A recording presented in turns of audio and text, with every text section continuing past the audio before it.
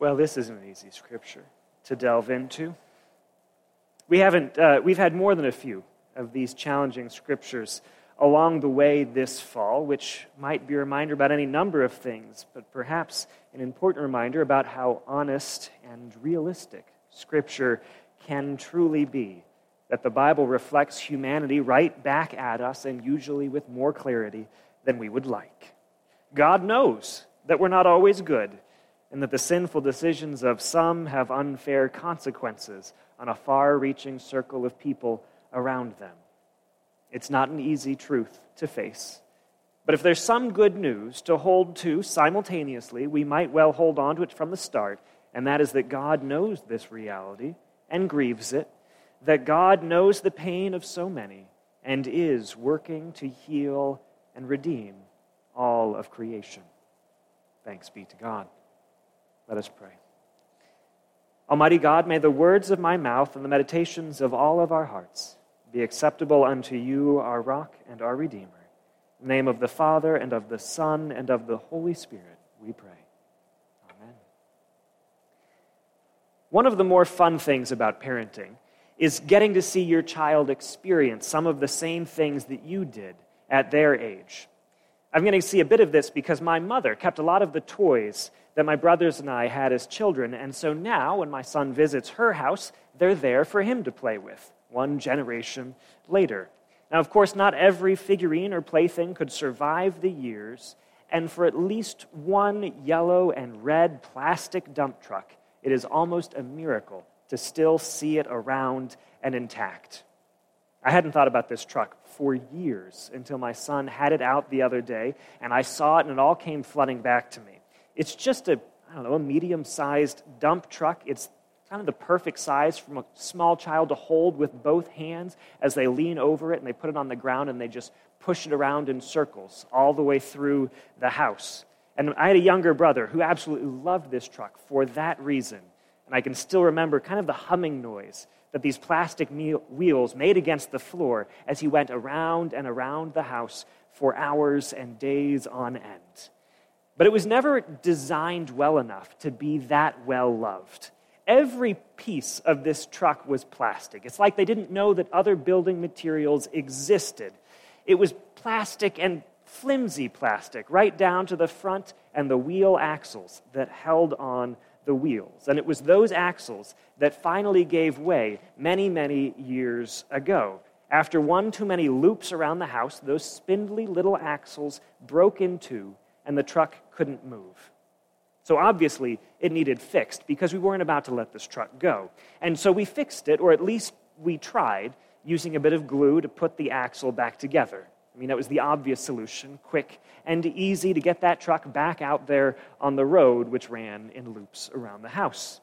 But the truck wasn't the same as it was before. That glued point was weak, and it was prone to failure. And so over the next days and weeks with this truck, the second axle broke, and what was glued never stayed fixed for very long. We could hardly keep it glued together long enough to justify playing with it at all in the first place. And it was starting to look like this truck had run its last loop through the house, like it was destined for nothing more than the garbage, just one more bit of plastic to be left in a landfill where it wouldn't decompose for some 500 years or something like that.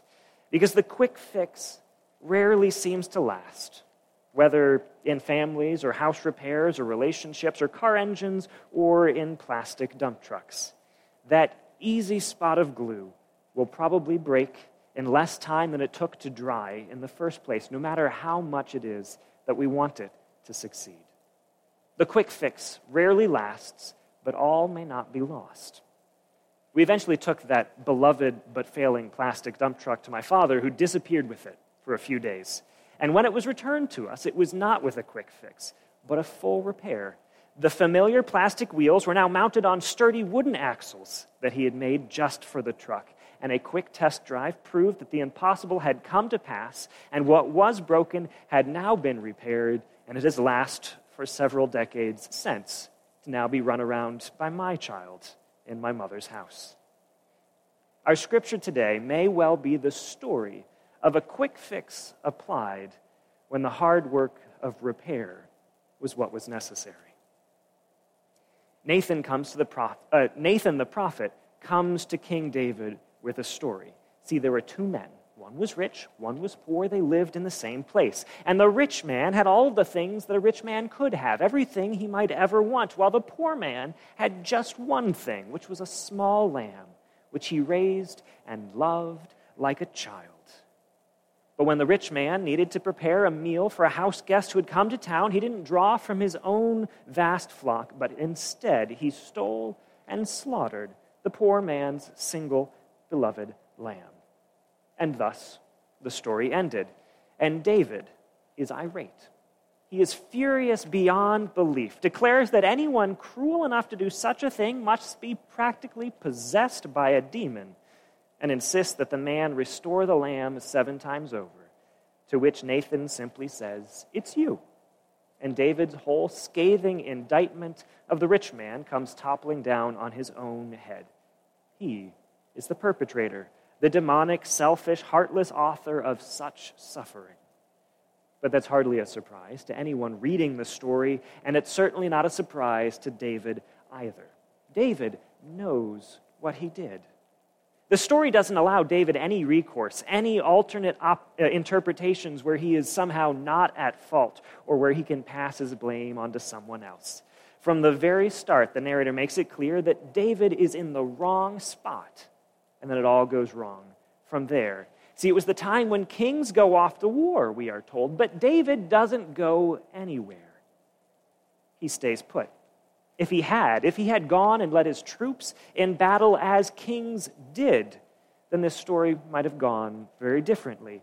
But David shirks his responsibilities and his duties to lounge about his rooftop, peering down at the city around him. And he sees Bathsheba, who is in her rightful place and fulfilling her duty under temple law to cleanse herself following menstruation. But still, as is so often the case in crimes against women, there are frequently attempts to blame Bathsheba for David's assault. It's a tactic as old as humanity is old, reaching back to that very first sin when Adam stood before God and said, "It's not my fault that I ate from the tree you told me not to eat from. It's this woman whom you gave me. She gave me the fruit of the forbidden tree." And so still, we sometimes ask, what was she doing? What was she wearing? As if passing around blame is ever the right or righteous thing to do, as if accusing someone else for our sin ever even worked in the first place. Bathsheba was doing nothing wrong and everything right. She was married, and David knew it, just as well as he knew how many times over he was married, because it was more than one, and still he sent servants to take her. The story makes it clear that David is the actor in every element of their interaction. He sees, he inquires, he sends, he takes. It is all coerced by a king with no one to keep his power in check. And then nothing happens, at least for a few weeks or a few months, until Bathsheba sends a 2-word note to her assaulter. "I'm pregnant," she says. And confronted by his own sin, what does David do? Our reading made a little bit of a leap here to try to keep the story at a manageable length for those who have to read it in our service. But the short story of what happens in between when Bathsheba becomes pregnant and David marries Bathsheba is that David does not repent in any way whatsoever. Instead, he orchestrates a cover-up. King David has Bathsheba's husband purposefully killed in battle so that he can marry Bathsheba just as quick as possible. As David knows what he did. David knows it well enough to try to hide it, but he cannot keep it from the eyes of God. What David has done, we are told, was evil in the Lord's eyes. So God sends Nathan. Nathan, the prophet, who uses a story to confront David with his own sins. And now, since his cover didn't work and he can't hide it, what does David do? David is said to have written Psalm 51 in this moment, in that time after he has been visited by the prophet Nathan, when he has been confronted with his own sin. And that psalm tells of a grieved and a conflicted heart crying out for forgiveness.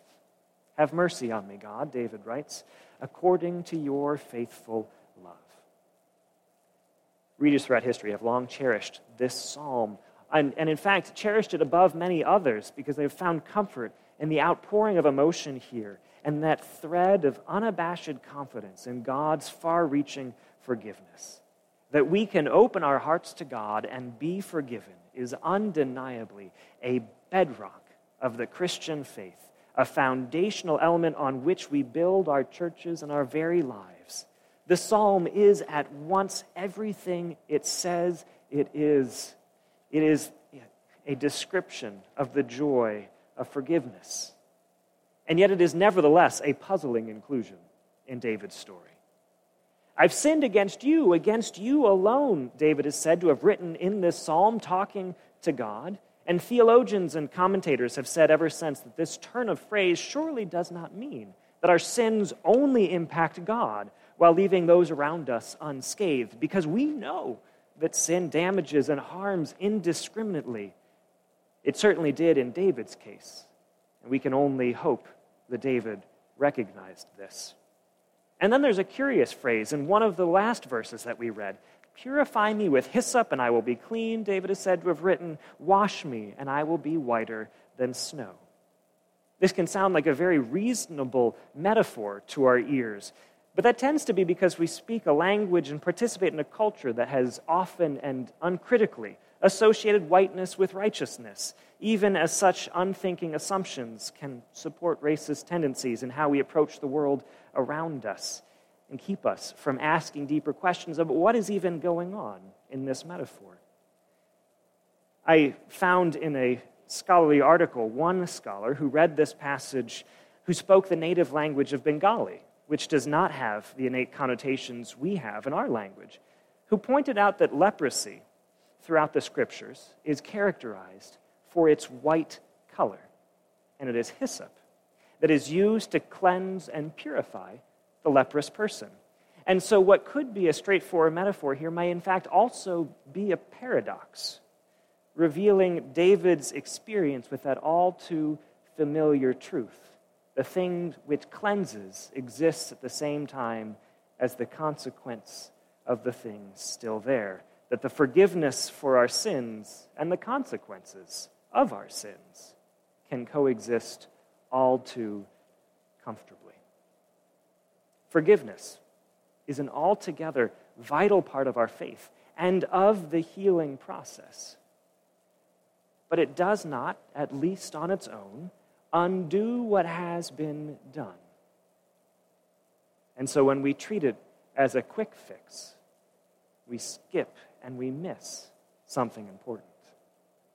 The psalm goes on, past where we read, to wonder what it is exactly that God wants, and surely not sacrifices and entirely burned offerings. It says, it suggests that the answer might lie in doing good things for God's favor and rebuilding the walls of Jerusalem that have been torn down.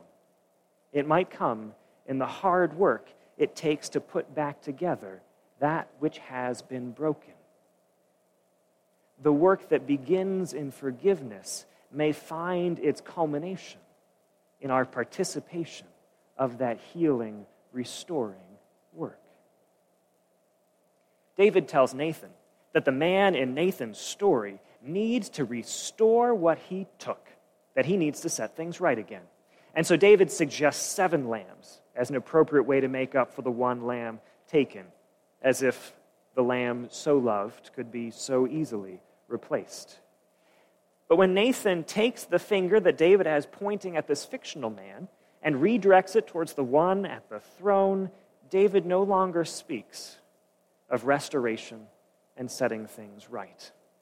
He apologizes only once, and it comes a little bit later in the story. He says simply, I have sinned against the Lord. And he is right, but that's it. Even after Nathan makes clear the consequences that will follow David's sin, the ways that his breaking of covenant is going to damage his family and the whole nation, as a result, this single statement of apology is the extent of David's response. It is a quick and easy fix, but not a sustainable one. It might well be that David has too much to consider doing anything else. God has given David so much, Nathan points out. But David still wanted more. He is caught in some sort of trap of never-ending desire to have power and belongings and influence. And he has tried to cover up his sin to maintain his hold on what he has. And now he's trying to make a quick apology and move on without putting anything else he has at risk. But a quick apology is a poor fix when God is working for the repair and restoration of all creation. Jesus says once that if you are on your way to give an offering to God, some sort of work to repair your relationship with the divine, but you have a quarrel with a sibling, then you are to leave your gift where you stand and go and repair that relationship first. It is no good to seek and to claim God's forgiveness while leaving the rest of the world to deal with the consequences of our sinful deeds.